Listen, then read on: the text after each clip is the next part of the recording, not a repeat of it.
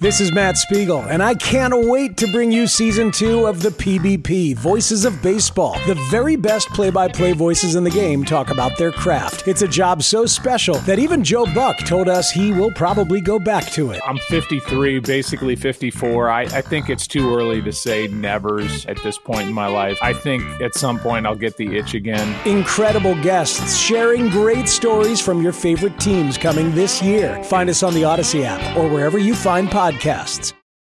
The winds of change are blowing through Raider Nation, and Silver and Black Today keeps you up to date with the latest news and views about your Las Vegas Raiders. Touchdown, Las Vegas! With insight, opinions, and interviews. We're on the cutting edge of what's happening now. With the latest on your Raiders and the NFL. Your hosts, Scott Goldbranson and Mo Moton. Welcome back. It's time for Silver and Black Today, the Tuesday edition. Here, we are an Odyssey original podcast. So please do us a favor and make sure you subscribe to the show if you haven't already done so. Wherever you get your audio, just search Silver and Black Today, hit the subscribe button, and then put on the auto download. That way, every time we have a new show, you don't have to go looking for it. We will deliver it to you because we are giving people. That's right. Just do that. You can also hear us on the radio on Saturdays at 6 p.m. If you're getting game time ready and you're in Las Vegas, you can tune us in on the Bet Las Vegas as well. And to our YouTube audience, thanks for being there. And the chat, hit the subscribe and the notifications bell. All right, we are back. Full team here. Mo Moton, Scott Branson. Mo is the senior NFL writer at Bleacher Report, covering the entire league. He also covers the Raiders for Sportsnaut.com, where he is a Raiders columnist. You can follow him on x.com at Mo Moton. That's MoEMoton. I am at LV Gully, the show SMB Today. You can also follow my work up on Sportsnaut.com as well. So, Mo, first time I've had a chance to talk to you since the game on Sunday. And the Raiders, it was a big mixed bag, right? So you look at what this defense was able to do, holding Miami to 20 points. Being realistic, being objective, yes, they got help from a Miami team that at times was hitting on all cylinders, at other times was not. They lose, of course, A-Chain, the running back, again to an injury. He goes out of the game. They also lost Tyreek Hill for a time there when Jalen Waddle stepped up in his place and did pretty well. But overall, got to be, I think, proud of the way this Raider defense went in and played this Miami team. The offense on the other side of the coin, not so great. We'll get to that in a minute. But your impressions from this game. Raiders were 14-point underdogs, okay, rolling in here. They end up losing by 7 and really had every opportunity to win this game. I think to sum it up, missed opportunities. And from a fan perspective, I held the Bleacher Report live post-game as I always do. And there was a mixture of disappointment, but encouraging. An encouraging type of outlook. And I'll explain, because disappointment, obviously, as I just mentioned, the Raiders only scored 6 points off the Dolphins' 3 turnovers. You got to score more. You got to at least get a touchdown in there if you're going to get all those turnovers. Nate Hobbs forcing a turnover, Luke Masterson getting a forced fumble, Isaiah Miles stepping in for Marcus Epson getting an interception. You have to capitalize off that, and the Raiders weren't able to do that. And that was probably the Dolphins' worst offensive showing of the season. Remember, this is the same team that put up 70 on the Denver Broncos in Week 3. So they could put up points in flurries. They didn't do that because they were pretty sloppy on Sunday. But while you could say, yeah, the Raiders hung with the Dolphins, you can understand people saying I'm disappointed because, yeah, they hung with the Dolphins, but that's a game that, as you said, they could have won. It was in the palm of their hands because the Dolphins were at their lowest point. So if I were to sum this up, I would say missed opportunities. But you look at the Raiders' defense. I know the offense didn't play well outside of the first quarter, but you look at their defense. The defense gives them a chance to hang around in games against marquee teams like the Kansas City Chiefs, like the Miami Dolphins. The other tough game that they have, the Minnesota Vikings. I know they lost to the Denver Broncos, but they're still a playoff caliber team right now. They can hang with those teams because of their defense. The offense just has to catch up right now. Yeah, the offense has to catch up. And look, this has been the problem since last year. Last year they rushed the ball well, though. They did a lot better last season. But this season, what concerned me, Mo, was I saw a regression. And look, the Aiden O'Connell discussion we'll get to in a minute because that's separate, although it's tied in with a lot of different things. But this offense has been a problem all season. And what I saw out of rookie, and again, I'm not forgetting that he's never done it before, Bo Hardegree, we saw some creativity, a little bit of wrinkles out of him in the previous 2 weeks against the New York teams. And then against the Dolphins, it seemed as though he tightened up. It seems as though he went back to what we saw under Josh McDaniels, a very conservative, very kind of methodic, even if it's not working, I'm going to stick with it because that's the game plan mentality. And I go to those quick pop passes to the outside, the quick screen passes that we saw lose yards twice with Davante Adams and lose yards once with Trey Tucker. It was the same thing. It's like, look, you have to understand. Now, you got to credit Vic Fangio. He's one of the better defensive minds in the business, right? And he was throwing things. They talked about this in the press conference after the game on Sunday. He was throwing things at them that they did not see them do ever before during the season.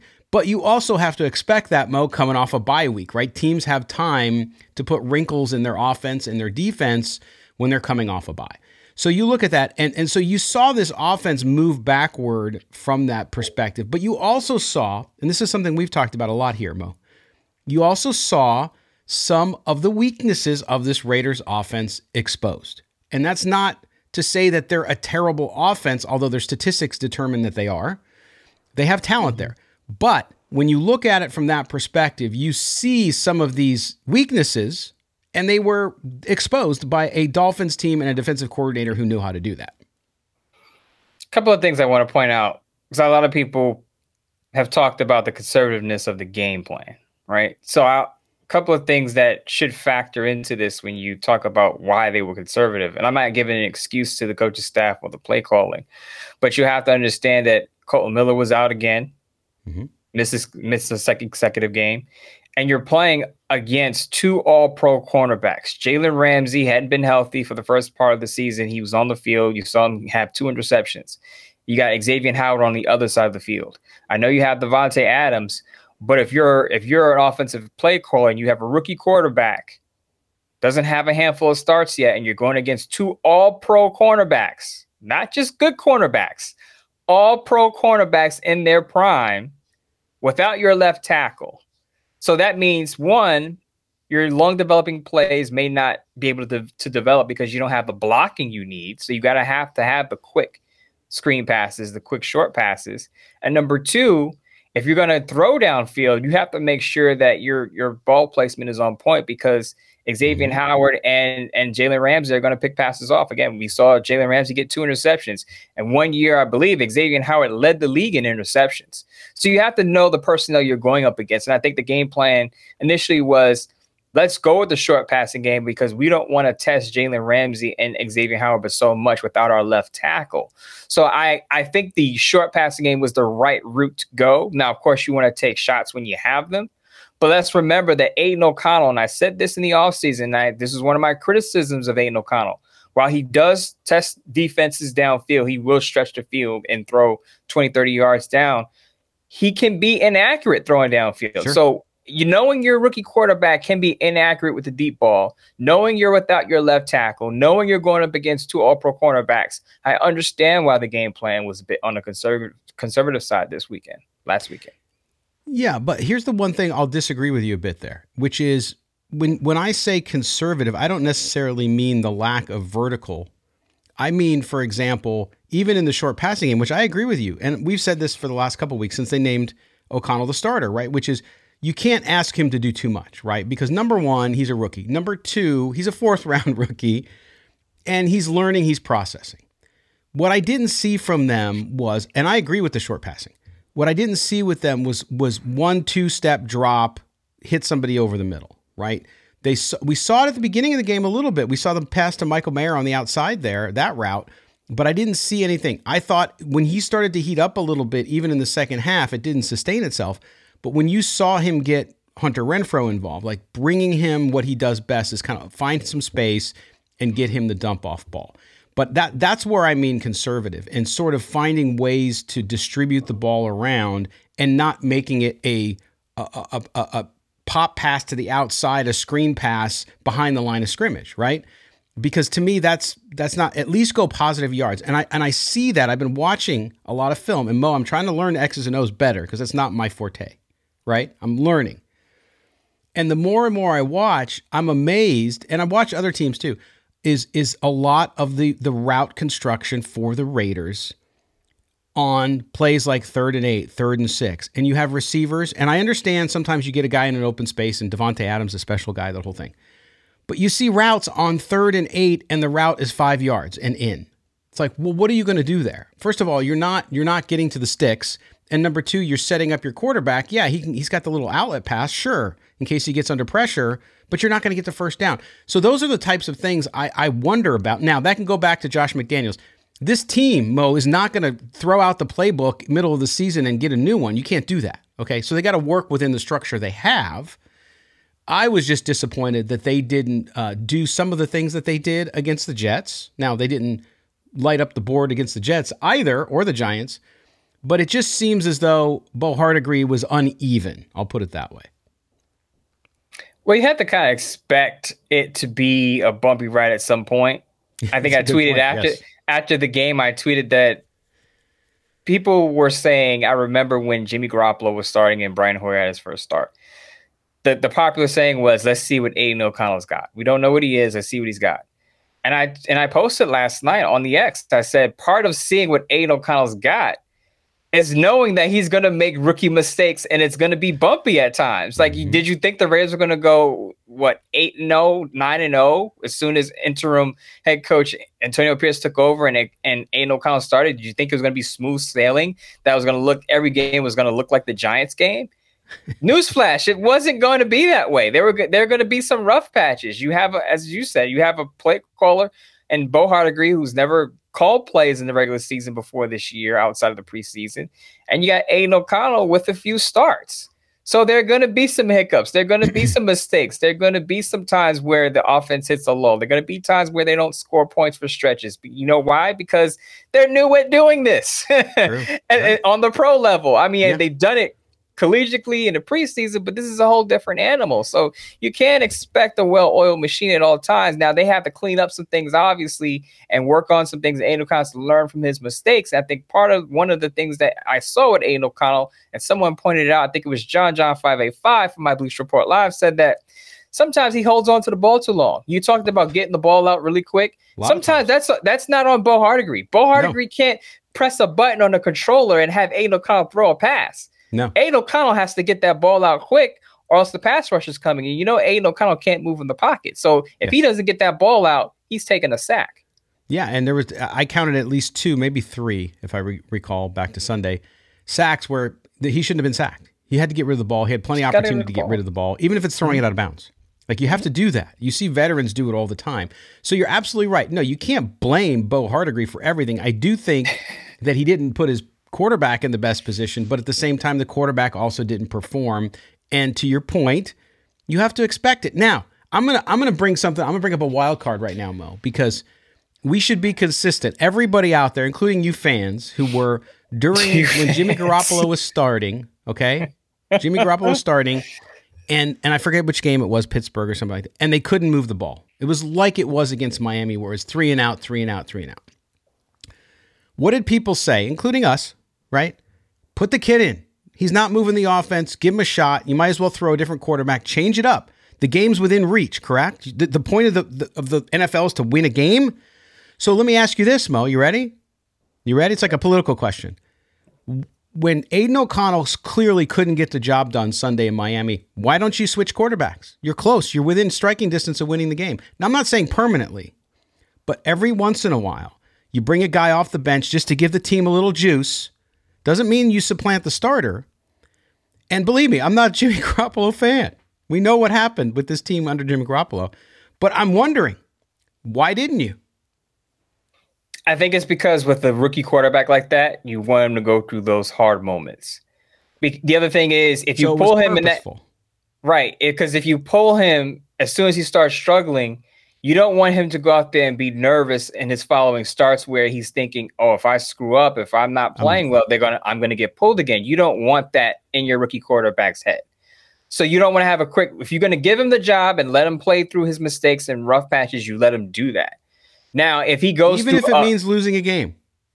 Even if it means losing a game, because again, for the rest of the season, he's probably going to be your starter.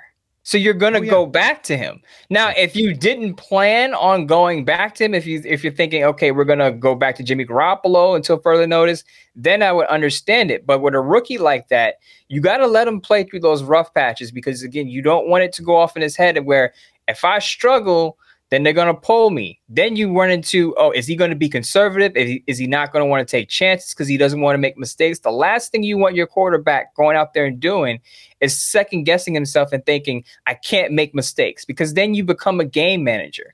And I know that's what a lot of people expect Aiden O'Connell to be anyway, but he has an arm where he doesn't have to be a game manager. And you don't want to put him in that mindset where I can't make a mistake. I can't make a mistake, because you have to have the mindset of, I'm trying to win this football game instead of I'm not trying to mess this game up.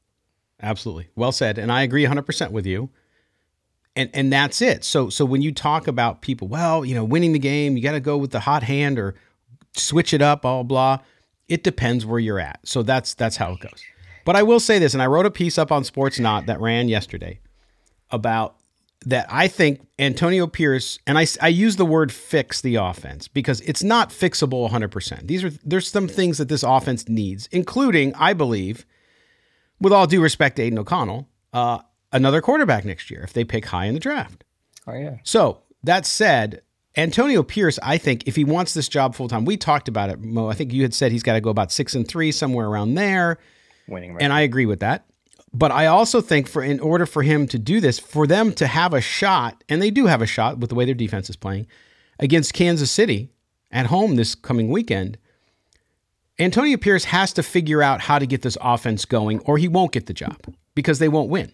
You can't win in the NFL without scoring points. We saw it yesterday. A Dolphin team Sunday was falling down, didn't do what they usually do offensively, but the Raiders also deserve credit for the defense.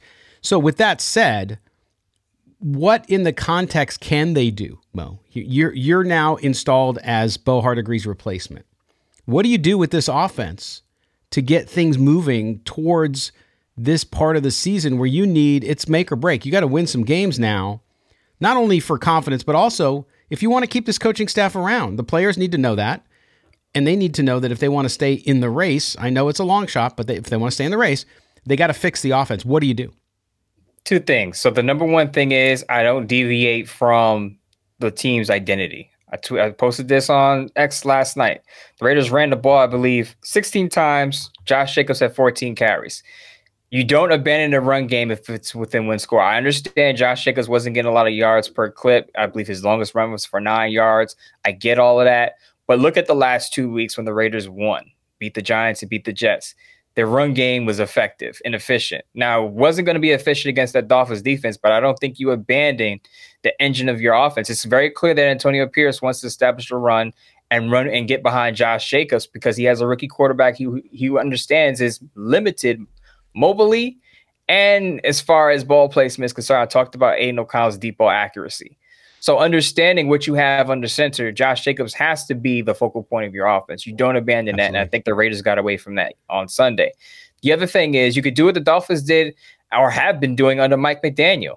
Add more motion, add more window dressing to your offense to get the defender's eyes off the quarterback. Get them looking at the wide receiver who's going from left to right. Get them looking at the tight end who's moving over. Get them looking at the running back who's switching positions. When you do stuff like that, you take the attention off of your quarterback and off of your top receiver in Davante Adams, and you give your quarterback a shot to have some one-on-one matchups downfield because maybe the defenders don't have great eye discipline. We talked about eye candy a lot with Andy Reid's offense in Kansas City.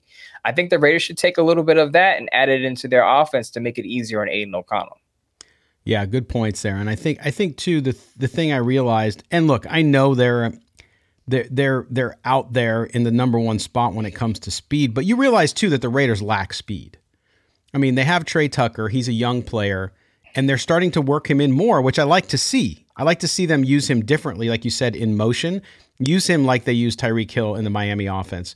And see, I'm not comparing the two. I'm just saying that's what you should do. But that speed hurts them too. And I'm not talking about vertical speed either. I'm talking about just speed in general, because you're able to really open things up. And so they're not going to be able to fix that this year, other than trying to maybe get Tucker more involved. But no, I think it's a good assessment. I think you're right. I think they need to think of how they do this differently, because you got who you got right now. You're not getting new offensive linemen. You're not getting new wide receivers. Your running back is the engine. You're right. And that's the thing that blew my mind is you go from 27 carries to 14 carries. Like you can't abandon it to the point where it's going to hurt you, because when they were at times during the Dolphins game, including the time you mentioned when Jacobs had the nine-yard run, they were softening up the middle, and you saw some completions come right after, right? You saw it work how it's supposed to. But then, okay, it doesn't work for 3 downs, and you abandon it, and then you start throwing these screen passes, and you start throwing these longer passes that were kind of chuck it up and see what happens. And to me, that's where the coaching comes in. Look, they don't have the experience. I get it, but they got to try to figure it out if this Raiders team is going to score points and win some more games. That touchdown pass to Davante Adams in the first quarter, there was a play fake to Josh Jacobs on that play. Exactly. So, you have to do some things. You can't just have Aiden O'Connell drop back and expect him to beat defenders downfield. That's not what he's going to do as a rookie quarterback with under a year of experience in the league. Correct. And not only that, but you saw, I mean, I had somebody message me on X the other day during the game, and they said, hey, I get it. If they're having trouble gaining yards on the run, I get it. But why aren't you passing to Josh Jacobs out of the backfield? And it's like, yeah, why aren't you? Again, you have to, and they did a couple times later in the game when it was too late, but you have to get him involved. He has to touch the ball. It doesn't matter how he touches the ball. To your point, he is the engine of the team. That's the way it is right now, and you got to do that. Here's the one problem with the Raiders. With Aiden O'Connell in the center, now, aside from his deep ball throws, they have to be a yak team. They have to be a team that gets a lot of yards after the catch. The problem, as you point out, is they got one speed guy, Trey Tucker. So unless Michael Mayer is breaking tackles and Hunter Renfrow is breaking tackles as he did on Sunday or on a consistent basis, the offense is going to be limited unless they go downfield, which is going to be tough, again, against a good defense. Right, and you saw they played Tua Tagovailoa, and you watch him play. Now, he'll go deep occasionally, but when he hits Waddle or he hits Tyreek Hill, it's for like an 18, 19-yard pass and then 40 after, right? So that underscores your point perfectly, because that's how the Dolphins do it. Tua doesn't have to be Josh Allen throwing the ball 60 yards in the air. He doesn't need it. He's got the speed. And the Raiders are a team trying to do that without the speed. So it's very interesting. All right, we're going to take our first break. When we come back, we're going to talk about the defense a little bit, right? This defensive unit, what are they doing? What has Patrick Graham done with the talent he has to put this team in a position to win games if the offense can deliver? We'll talk about that next, coming here on Silver and Black Today. You're with Mo and Scott. Don't go anywhere. Hey, Rob Bradford here. I have set out on a mission with my good friends at FanDuel to prove what I have known for some time. Baseball isn't boring. Now I have a daily podcast to prove it with some of the most notable people in the baseball world, screaming baseball isn't boring from the mountaintops, or at least agreeing to come on our show. Players, managers, GMs, and yes, even the commissioner of baseball, Rob Manfred. It has been a constant wave of baseball's most powerful voices. So join the revolution. Subscribe and soak in Baseball Isn't Boring. Listen on your Odyssey app or wherever you get your podcasts. You'll be glad you did. Welcome back. It is Silver and Black today as we roll on here on a Tuesday. We appreciate you guys being with us. Make sure you subscribe to the show wherever you get your podcasts. Also, listen to us on The Bet in Las Vegas on Saturdays at 6 p.m. on the radio. And also, for those of you watching on YouTube, thanks for that, and thanks for the chat. You guys are awesome. Mo, we continue to raise money for the One Nation Foundation with the post-game shows, people coming in with their super chats. But I know you were talking about your Bleacher Report lives, which of course you do before and after each Raiders game live. So make sure you guys check that out. Is the mood in there for the first time I've seen all season during a loss, right? Wins are wins. People love wins. Was very positive from the perspective of, hey, yeah, this team's got a ways to go, but look what we saw. Look what we saw. And most of that was focused on the defense, right? Patrick Graham's defense doing the job like they did the last 3 weeks. Yes, the Giants and the Jets, as we've seen, did the Jets ever score a touchdown They scored one touchdown. Zach Wilson threw a touchdown pass to Breece Hall, a short pass, a yak type of touchdown, which I just talked about, and then they benched him. And then they benched him. Yeah. So the New York teams are, I feel bad for the New York fans, but hey, that's the way it goes. Raider fans have had misery too. They understand it. But you see that even though they finally faced a good offense who didn't perform 100%, but they did their job. And not only that, Mo, I was so impressed with this team because I, like you, watching it week in, week out for 7 years for me, and seeing so many times when there was a big third down late in the game or at a big point when there's a momentum turn, the Raiders have to make a stop, and they never would. Against the Dolphins, they did several times. And so it doesn't matter if the Dolphins self-destruct, whatever. The Raiders defense did their job. Robert Spillane almost had his fourth pick. It was there in his hands, almost had it. But when you look at this defensive unit, and this is what I said, because people still argue with me that, and I say friendly argue, discuss with me, sorry, that this Raiders team, this defense is only a player or two away. And I disagree. I say this Raiders team lacks talent. It has talent, don't get me wrong, and it's playing well. But what Patrick Graham is getting, Mo, is maximum effort out of the people he has. That's a big difference between being a defense that's good and being a defense that can be great, because you're just getting everything you can out of the people. It doesn't mean you have all the right people in place. Is that assessment wrong? Do you see the same thing I do? I do, and I think I'd like to point out my Bleacher Report lies after the game, because we all know Max Crosby is great, right? We all know he should be a Defensive Player of the Year candidate. If the Raiders won 10, 11 games a year, he would get more pub for that award. But what I like to point out is when the other Raiders make plays. Not that I gloss over Max Crosby. I like to let people know that it's not just Max Crosby. Now, while he's head and shoulders the best player on that defense, Robert Spillane having a standout year as well, and might be a Pro Bowl as Denzel Perryman was with the Raiders in his years. Isaiah Pola-Mao coming up with an interception, as I mentioned earlier today. Luke Masterson forcing a fumble. Nate Hobbs forcing a fumble. These guys are coming up with turnovers. We heard about it in the offseason. I'm going to sound like a broken record saying this, but we heard all about this defense forcing all these turnovers in the preseason or at training camp and at these practices. And people were wondering, is that going to translate to the field? Cool, you do it at practice. Cool, you do it at preseason against second and third stringers, but can you do it in the regular season? And I think the Raiders defense has answered that question, that they can do it in the regular season. You're seeing a lot of surprise playmakers. As I said, who thought Robert Spillane was going to be this good? Isaiah Pola-Mao had a pick six in the preseason. He has an interception in for Marcus Epps. I think he's going to get a lot more snaps if Marcus Epps can't play against the Kansas City Chiefs. Watch out for that.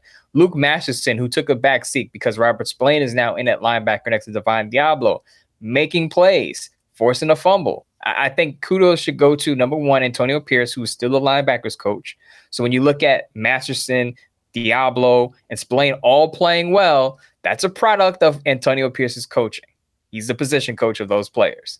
And as I said, the other thing is, it's not just Max Crosby now. If Max Crosby has a quiet game, I know he had a sack, but you probably don't even remember it. But he did have a sack against the Dolphins. And he had a relatively quiet game compared to what we're used to seeing from Max Crosby, but it didn't matter because other guys were able to step up. So as you said, Patrick Graham is getting a lot from guys that we didn't expect. So he's doing a lot more with less. Absolutely. I agree with that. And again, I like optimistic fans, because the worst thing is fans who are so fatalistic, like they don't think anything will ever go right. But that was my point, is you add some bodies to that defense. Imagine, and there's good play at times, don't get me wrong, but imagine if you had a stud defensive tackle in there who was creating havoc. Then you free up Max Crosby. What's that? Or you had a cornerback one, because the Raiders don't have elite cornerback right now. Correct. They don't. Tyreek Hill went off for 146 yards, but go ahead. Exactly.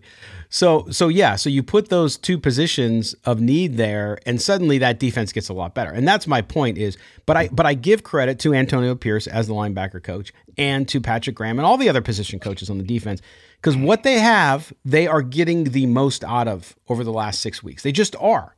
And so you cannot, when the defense does give up big plays or whatever, sometimes if you're playing against Tyreek Hill, look, he's perhaps, some people would argue, the MVP of the league. Okay. I know he won't win it because it's always going to be a quarterback, but very easily can make the case. And so you give up 145 yards to him. You don't have the talent to come. You don't have the talent that Miami has at cornerback, right? When you look at what they're able to do and what they did yesterday against the Raiders. So go ahead. You're going to say something. Scott, the cornerbacks on the Raiders roster at best would be borderline cornerback 2s on any other roster. Marcus Peters, like, I'm not trying to pick on Marcus Peters. We know what he is at this point in his career, but he's not going up against a top flight wide receiver. And I think that hurts the Raiders, because if you have a speedy wide receiver like Tyreek Hill, he's going to beat Marcus Peters more times than not. If you have a Justin Jefferson, who the Raiders are going to probably see later in the season, he's going to beat Marcus Peters more times than not. I can make an argument that even though Marcus Peters has a pick six, and he has some moments, Amik Robertson may be the Raiders' best cornerback right now. Yeah. That's a problem. It is. No offense to Amik, but that's a problem. Yes. That's why there's many needs. And that's why we talk about the fact that this Raiders team, people like guys, they're hard workers. They put out good effort. Nothing wrong with that. But that's why I say maximum effort from what they have. And again, you're right. You have to give credit to the coaching staff. And this team, we're going to get into previewing the Chiefs later, but you look at the Chiefs again. The Raiders have been unable, so have a lot of people, unable to stop Travis Kelce. Now, the Chiefs don't have the wide receiving core that the Dolphins have. So the Raiders maybe catch a little break there, but they have Patrick Mahomes, who seems to create things out of thin air. So they're going to get another big challenge here coming up on Sunday against the Chiefs, and you just have to do it. But look, this you want to call it bend, don't break, whatever you want to call it. This Raiders defense is doing enough for this team to win more games like in Miami. So we'll see what they're able to do if they can continue to string this together. But the offense, at some point, this defense is going to have an off game, right? It just happens. And the offense is going to have to pick up the slack. The offense isn't pulling its weight as it is. So you hope that for this defense that they can keep it up a little bit while until the Raiders can figure out the offensive things they need to figure out. Defense can't hold everyone under 16 points. So the Raiders kind of have to get it done offensively somehow, some way.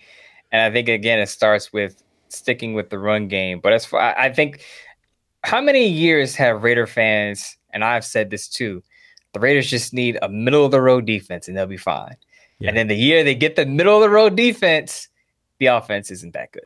So I know. Yes.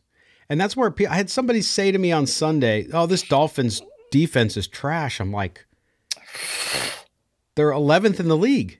Like, so that's trash. Like, they're not, the Jets, I think, are ranked higher, but that's what you're talking about with a middle. I mean, they're above middle of the road, but they're close to middle of the road and getting better each week. So when you look at that, that's the kind of defense you need to win. And so when people say the Raiders defense is good, they're just a player or two away, that's where I see a disconnect. The Dolphins defensive numbers are skewed because, remember, they gave up 48 to the Buffalo Bills. And as I said, Jalen Ramsey missed the first half of the season. He just came back a few weeks ago. So to say the Dolphins defense is trash, I don't know what that person was looking at. But as I mentioned in the first segment, you got 2 all-pro cornerbacks. You got Bradley Chubb on the edge. You got Christian Wilkins in the middle. That Dolphins has a lot of talent. Alex Van Ginkel, who's underrated, I think he visited the Raiders this offseason before he signed back with the Dolphins. Yeah. He's an underrated playmaker on the edge too, getting sacks. I believe he has a handful of sacks this season. This Dolphins defense is good. You wait till the end of the season, it'll be top 12 in scoring and yards allowed. Absolutely. Agree 100%.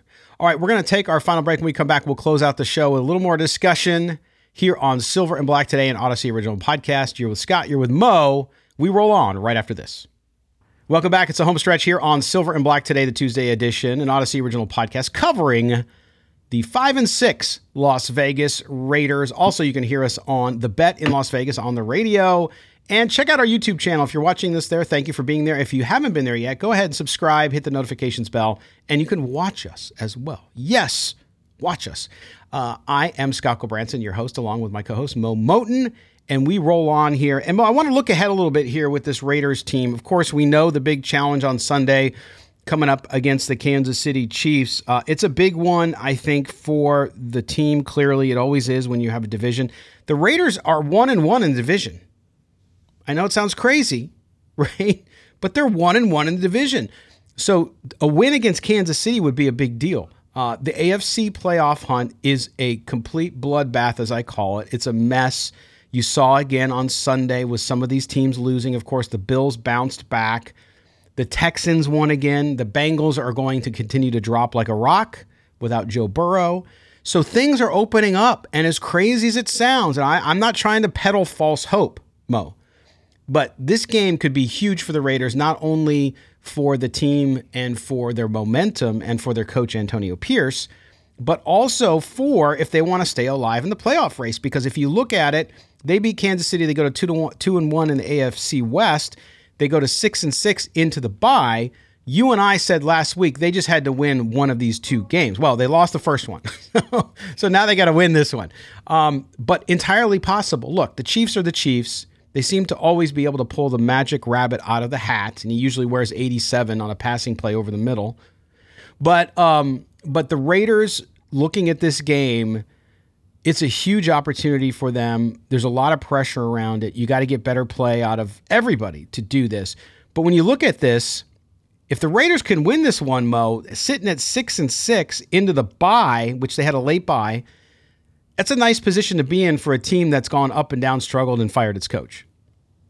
Yeah, it is a big if because we're talking about the Chiefs here, but anything is possible. I mean, we see upsets every week, right? We pick games every week, and there is one game where you're like, "Whoa, what happened there?" Let's not forget, like the Colts beat the Ravens earlier this year. The Cardinals beat the Cowboys without Kyler Murray this year. Like, you know, we can sit here and think we know what's going to happen, but you just never know. Any given Sunday, especially in these divisional games, the Bears gave the Lions issues on Sunday. Oh, that game last Sunday. So you know, while the people say, "Oh, we're not going to beat the Chiefs," hey, I've seen other Raider teams that didn't have a shot at the playoffs still give the Chiefs some type of issue, some type of competitive matchup in Kansas City, in Oakland / Las Vegas. It could definitely happen.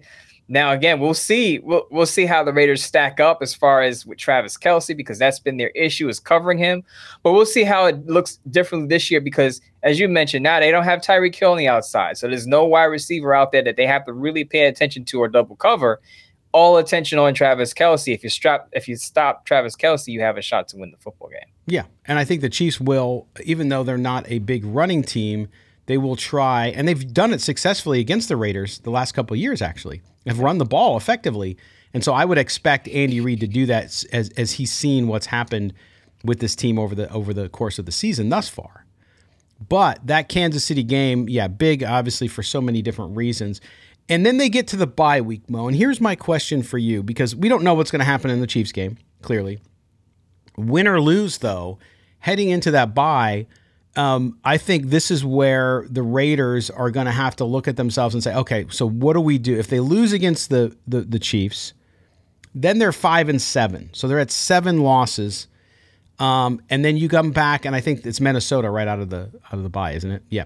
So it's Los Angeles. Oh, it's the Chargers. Sorry. Mm-hmm. So then they got a big divisional game right after that coming out. And so you have to, I think, look at all of the things that you are working on in season. You get a little extra time there. The guys get a break, all that kind of stuff, which, frankly, the defense is going to need a break because they've been on the field for so damn long that they're going to do that. But I think that's a huge opportunity, the bye week, to give Aiden O'Connell time off, but actually, knowing what we've heard about him, maybe get him some extra time to work, right? To figure things out and to watch film and to get ready for that tail end of the season. Because listen, for Aiden O'Connell too, a lot of people, I've seen enough, I'm done, we need a quarterback.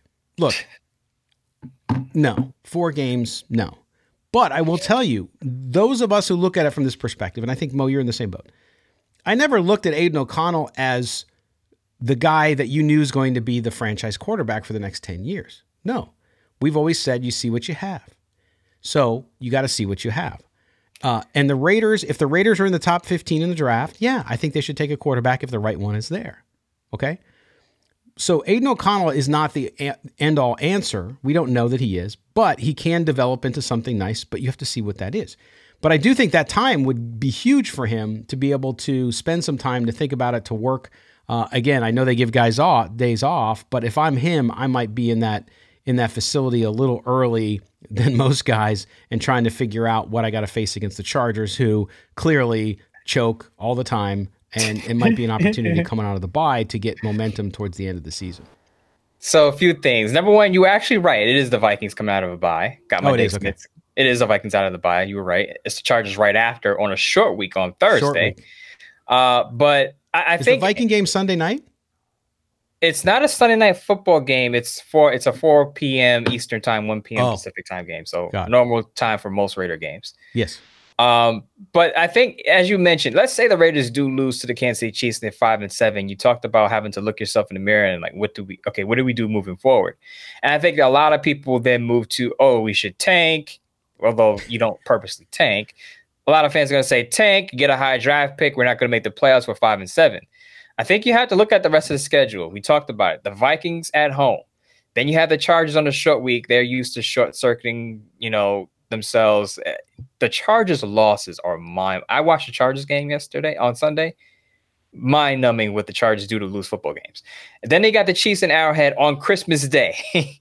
Tough one. Then you got the Colts, who's on a borderline of the playoff picture, but no one looks at them as a playoff team. And then you have the Broncos, who are much improved now, but the Raiders have beaten the Broncos for the past 3-4 years. So there's a possibility you can go 5-7. And just like you, I'm not trying to peddle false hope, but you can still very well go 4-1 and finish the season at 9-8, which gives you a shot at the 7th seed. Now, it's a tough road, but I think even if you fall to 5-7, you can't give up on the season because the schedule outside of Kansas City on Christmas Day isn't really that daunting.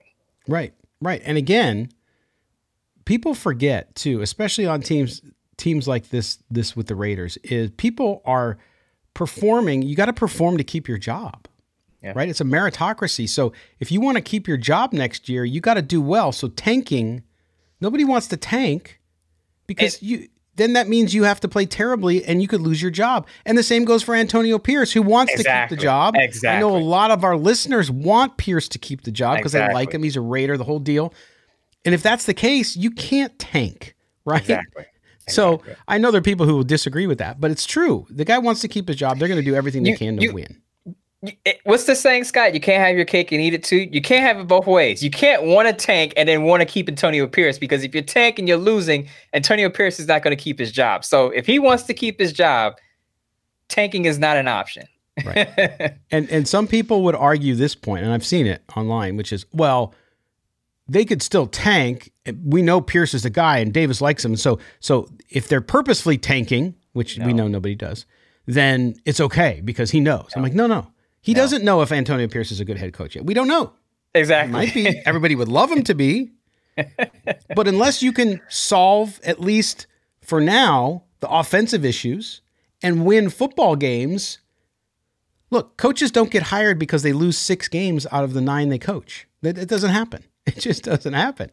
So, yes. So I think some people are going to struggle with the logic there. But it is that. You have to win football games. So, and I think this one, that's why this game against Kansas City is so big. To win that game, and it's at home, right? If it's like you said, the Christmas Day game against the Chiefs and Arrowhead, it's cold. Yeah, that's going to be a tough one.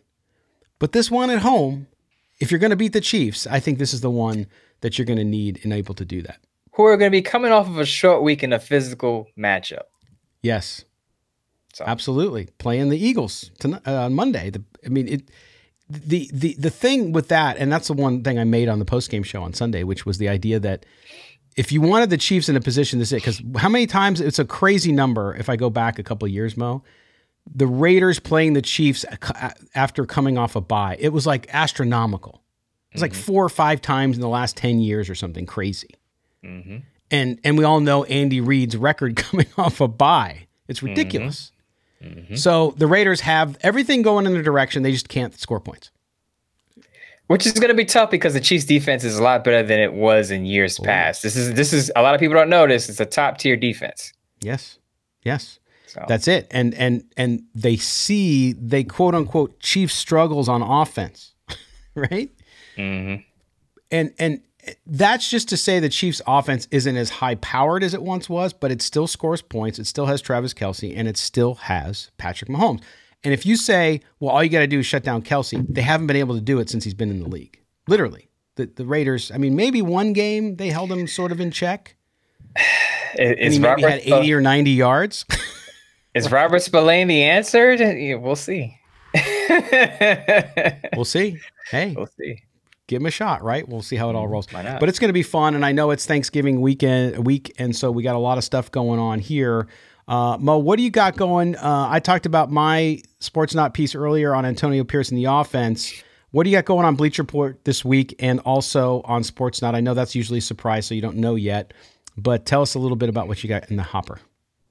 Bleacher Report Live coming up on Wednesday, 7 p.m. Eastern Time, 4 p.m. Pacific. Thanksgiving Eve. Spend some time with me. Bring your turkey. Bring your ham. Save the pineapple on the ham. I don't eat pineapple with my ham. Please, ham by itself and no pineapple. We'll talk about the Raiders offense and how the Raiders can fix it moving forward so they can score more points and not revert back to the Josh McDaniels-like offense. And then on Sportsnet, as you said, I like to have it a surprise. I'll think of something and throw it up on there for Wednesday/Thursday because I know a lot of people are going to be enjoying the holiday Thursday, so I might throw it up there on Wednesday. That sounds good. And we'll be back either Wednesday or Thursday. Mo and I haven't talked about it yet, but we'll figure it out. And so we'll do that and get geared up. Maybe it'll be Friday instead. Like it'll be a Black Friday show. Well, at least a half Black Friday. While the Jets are getting whipped by Black Friday. Did you get the joke? Half Black Friday? I got the joke. Yes, I got it. I knew you were going to try to sneak something like that in there. Gotta try something. I felt it coming while the Jets are getting their butts kicked by the Dolphins.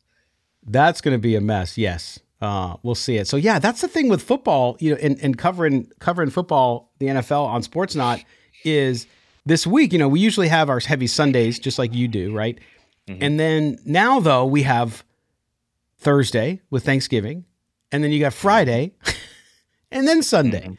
So it's going to be a crazy week, but hey, good for everybody out there sitting at home, enjoying themselves, enjoying their family, enjoying the holiday. So it'll be good. But I look forward to it. But we will get back. We will talk something about the Chiefs in a format or so. I know last week we were a little short. We had some stuff come up.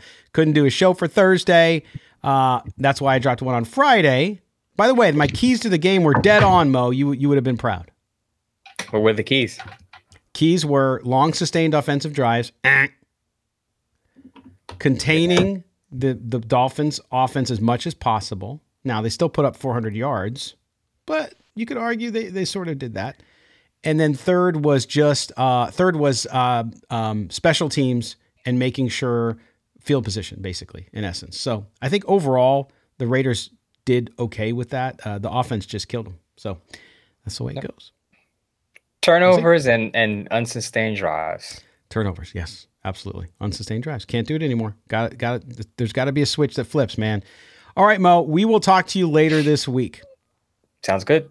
All right. For everybody here at Silver and Black today, including our producer, Mike Robier, and Mo Moton, I'm Scott Gulbransen. We will talk to you guys soon. Make sure you subscribe to the podcast. If you don't listen to us or hear from us by Thanksgiving, have a wonderful Thanksgiving and enjoy the day if you have the day off. If you don't and you're working on Thanksgiving, thank you for your sacrifice as well. So many folks, including my wife's family, worked in the service industry, so I understand what it's like. And you'll probably be celebrating Thanksgiving on Wednesday or Friday. So enjoy it whatever time you can get with the family. For everybody here at Silver and Black today, we'll talk to you soon and see you on YouTube.